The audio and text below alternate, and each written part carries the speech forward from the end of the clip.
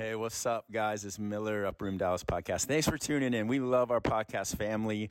This Sunday was a little unique. God showed up in the midst of worship, and we followed him. And so the message portion was about 15 minutes, and I pulled up a dear friend of mine, Ray Sturdivent, who has been studying the end times, had a massive impact upon my revelation and study of the end times, and I interviewed him. And we started to look at Matthew 24. That's going to be a focus text for us in the coming weeks. So enjoy this brief conversation with Ray, and I hope you have a great week. This morning in 11 minutes, I asked Ray to come up here. This is Ray. He's a good friend of mine. He's been at the Upper Room for a long time. 6 years, 7 years? Yeah. And He has a ministry that, how would you describe your ministry other than holy and supernatural and amazing? That's better than I would describe okay. it, so that's good. He's prayed with a lot of people in our community and then across DFW. Just, he's a real incredible counseling ministry, deliverance ministry. But he also runs with a group that we're deeply connected with, Time to Revive, which is Kyle Martin. And Kyle, along with Stephen Corey, is who we're partnering with for Land in Israel. And last week, if you weren't here, I hopped into the beginning of a series on the end times, and we looked at the word Maranatha and its significance for us, and just the cry that Maranatha is, which I'll talk about here in just a little bit. But Ray, along with Kyle, have been in a teaching. I think you guys started when, in May? I think it was like April. Yeah. And it's 30 plus teachings on the end times. It's one of the most thorough, sound, theological presentations of the end times that I've had a part of journeying with. And I love your format. Kyle does a lot of the teaching, but Ray's on the front row and he gives commentary. And Ray has such a depth of understanding when it comes to the end times. And so I wanted to pull him up just because I needed to abbreviate today. I was going to hop deep into Matthew 24, which we'll punt that until next week. But we're going to continue to stay in this. We're not in any rush. But I mentioned last week that the term Maranatha, it's an Aramaic word that Paul used in 1 Corinthians chapter 16, verse 22. And he takes out a pen at the end of the letter in 1 Corinthians 16. And he's like, I am going to end this letter with my own handwriting. And he throws in this Aramaic word in a Greek letter. And so if you're Greek, it wouldn't have made sense to you unless you were previously exposed to this word and the meaning of it. And he throws in Maranatha.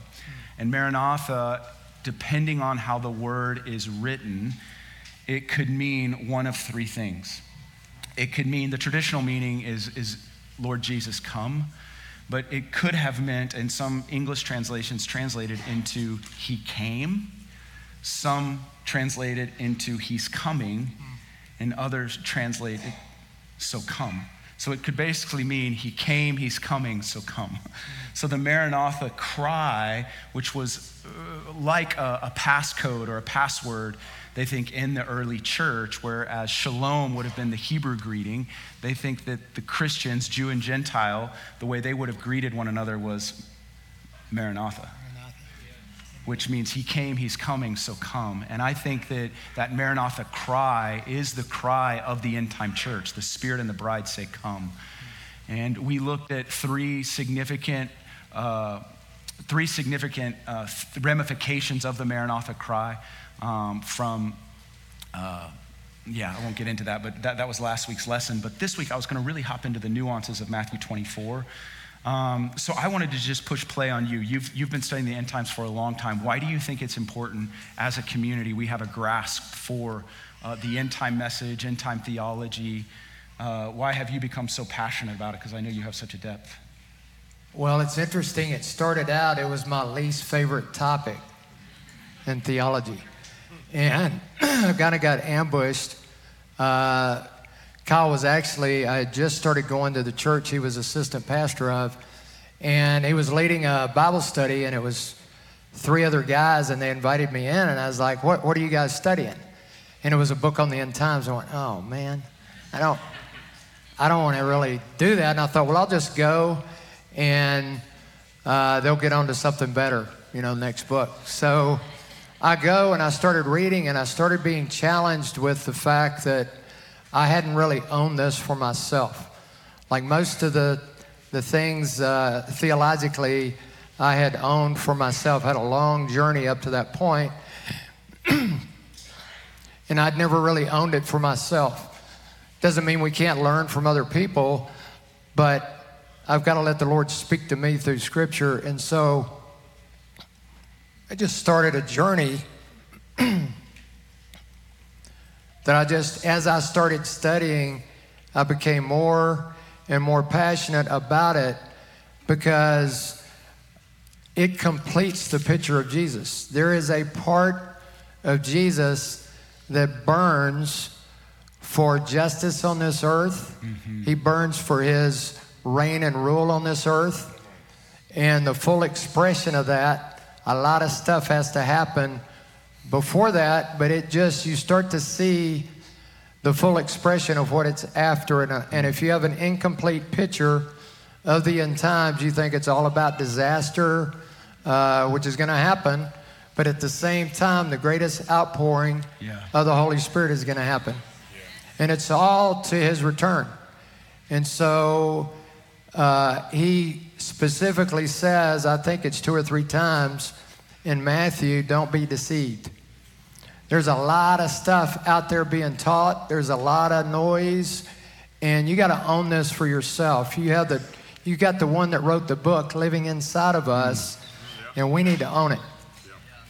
We need to own it. We can't just believe it because someone tells it. I believe in teaching and I believe in learning, but it's only to inspire us to get with the Lord and say, show me.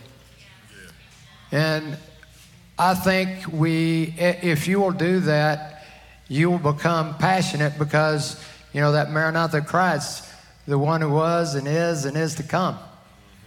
And so we've got the history, we've got the current. We need a passion for the future, and it will complete, I believe, our cry for Maranatha, because I know what's coming. And I'm not going to be shaken. I'm not going to be afraid when he's telling us ahead of time.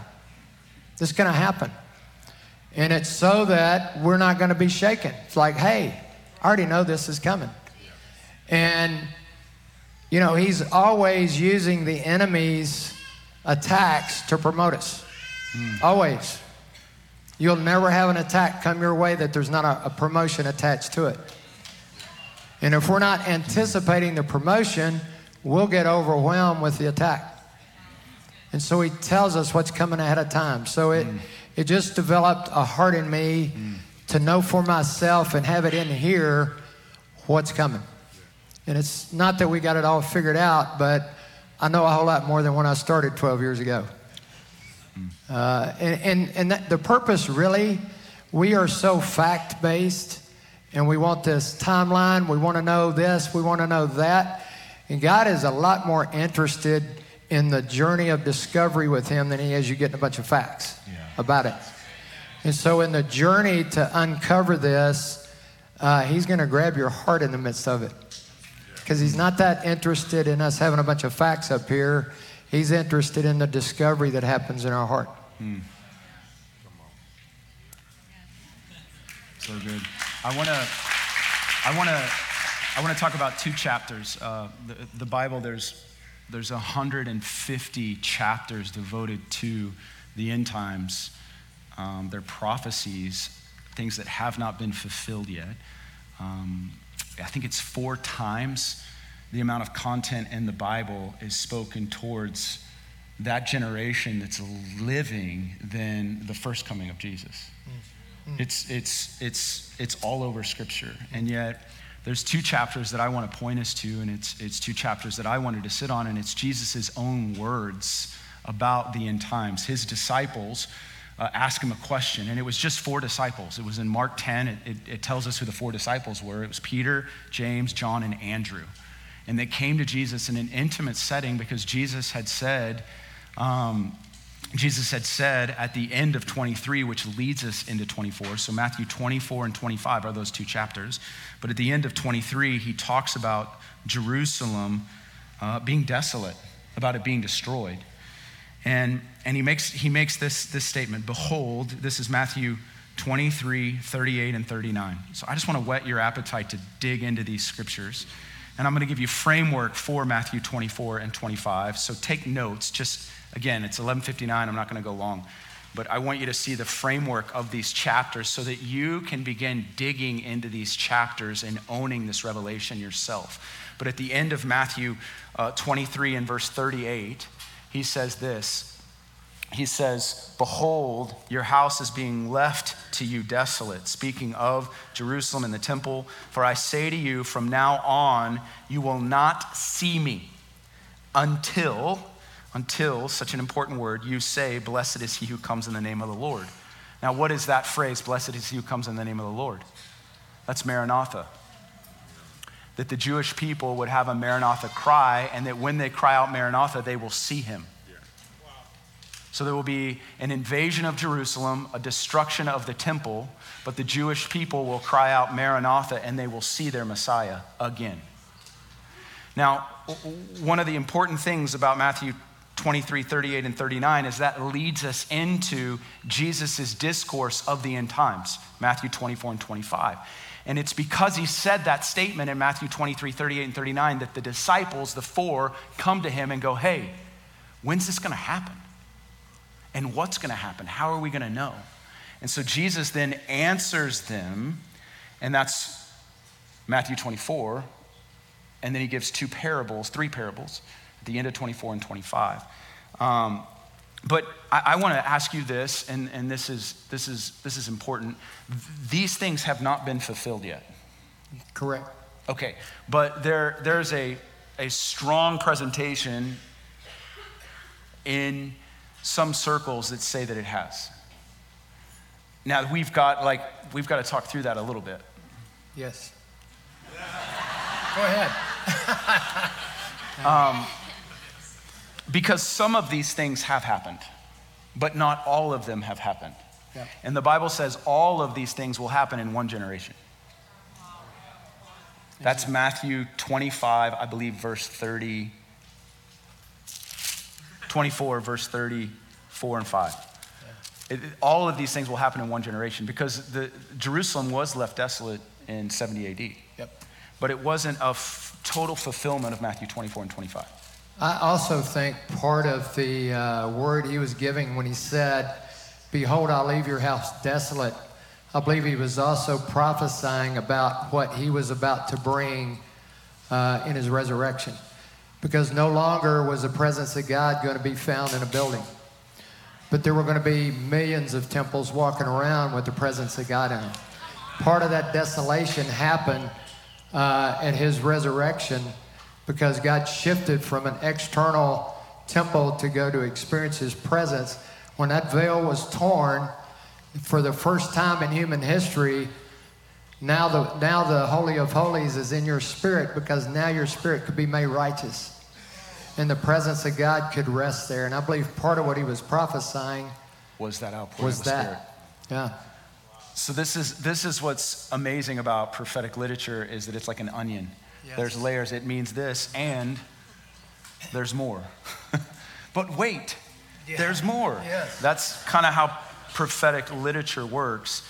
And so just for time's sake, one of the things I wanted to do in Matthew 24 is just give you framework for reading it. So when you read Matthew 24, I see three distinct moves in Matthew 24. The first is Jesus describing what I would call generalized birth pains. So if you have your pen, write these out, or your iPhone, and study these. This is Matthew 24, 4 through 8. Do you have this up here, Art? Generalized birth pains. It's Matthew 24, verse 48. This is about the deception to come. And we'll talk through all this in the coming weeks. But this is about wars, rumors of wars. Nations will rise against nation, famines, earthquakes. This is the beginning of the birth pains. I believe we're in the midst of those now. But these will culminate into the tribulation, which is a 7-year period. It will be the most trying 7 years the earth has ever seen. And these generalized birth pains will be the Braxton Hicks or the precursors to that 7-year period.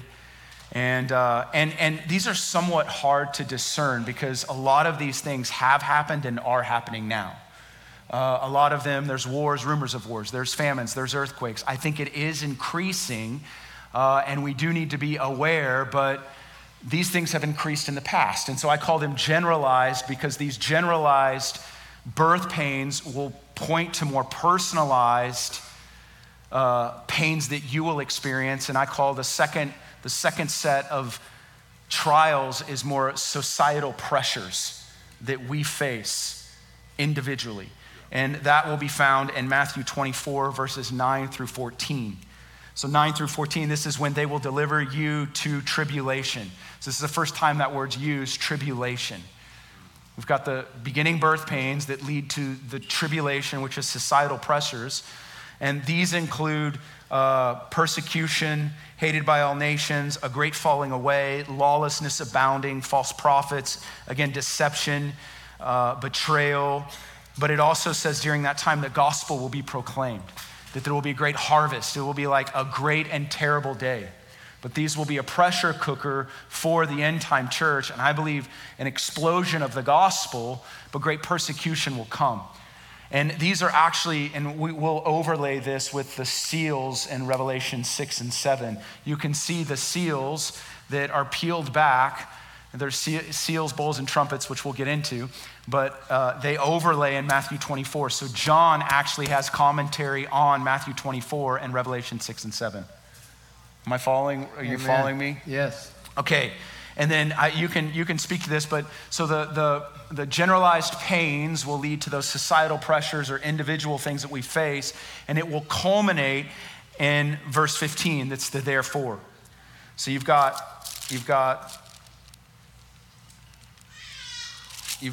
the original birth pains, and then verse 9 is then they will deliver you, which is the societal pressures, but 15 is therefore when you see the abomination of desolation, which is a big word, we'll get into it, but it's an abominable act that will happen in Jerusalem.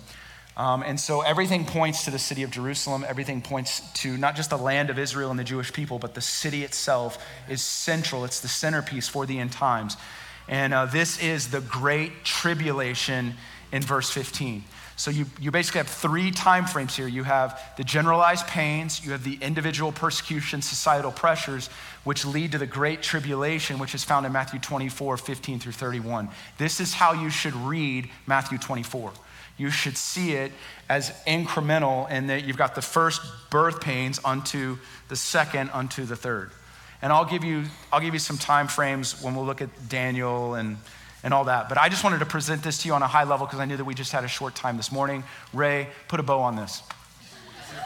That's awesome. You know, you touched on it, and I believe you're probably going to dig into it a little bit more, but it's one of the things that I discovered in my study as I was studying Matthew 24. I started looking at the seals in Revelation. Starts in chapter 6 and runs through 8, and you start to see the description is tied into what I look at. Matthew 24 as a 30,000 foot view, and then Revelation digs in deeper, and it starts showing you more on a ground level. And I find it fascinating that John was a part of the crew who asked that question. Who asked the question? Yeah. And he got a deeper revelation of it years later. And he wrote the book of Revelation about it. And so also, I think in kind of a facts-based mentality, we kind of want these clear distinctions and chops. And I feel like a lot of this, there's a flow to it. Like the birth pains don't just stop and all of a sudden persecution happens. There's a flow. It's all kind of flows together. And to view this as real world, we'll hear things like the day of the Lord and we think it's one day. It's not. And so just think in terms of reality on this realm of how the spirit realm affects it. Yeah. And so, yeah. Can I read one passage? Ray, you're putting a bow on it. Yes.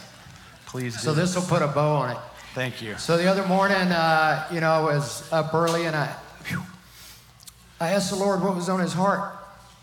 And he told me to go to Isaiah 62 and read 6 and 7 And it just broke me because there's something happening in my heart now. He's really birthing something in me for Israel that's never been there before. And so it says, on your walls, O Jerusalem, I have appointed watchmen. All day and all night, they will never keep silent. You who remind the Lord, take no rest for yourselves and give him no rest until he establishes and makes Jerusalem a praise in the earth. I don't know about you, but that got all over me. And I had no clue what Isaiah 62:7 was. He just told me to go there. And that's the biggest bow I could put on it. Yeah. That's our cry. That's that Maranatha. Like, we're supposed to pester him until Jerusalem is a praise to him. And you're all watchmen. Yeah. It's beautiful. Well, we'll get into this more. I'm going to teach on it tonight, Lord willing, and then we'll look at more of this next week. But I really feel like this morning was blessed. So I just really value him.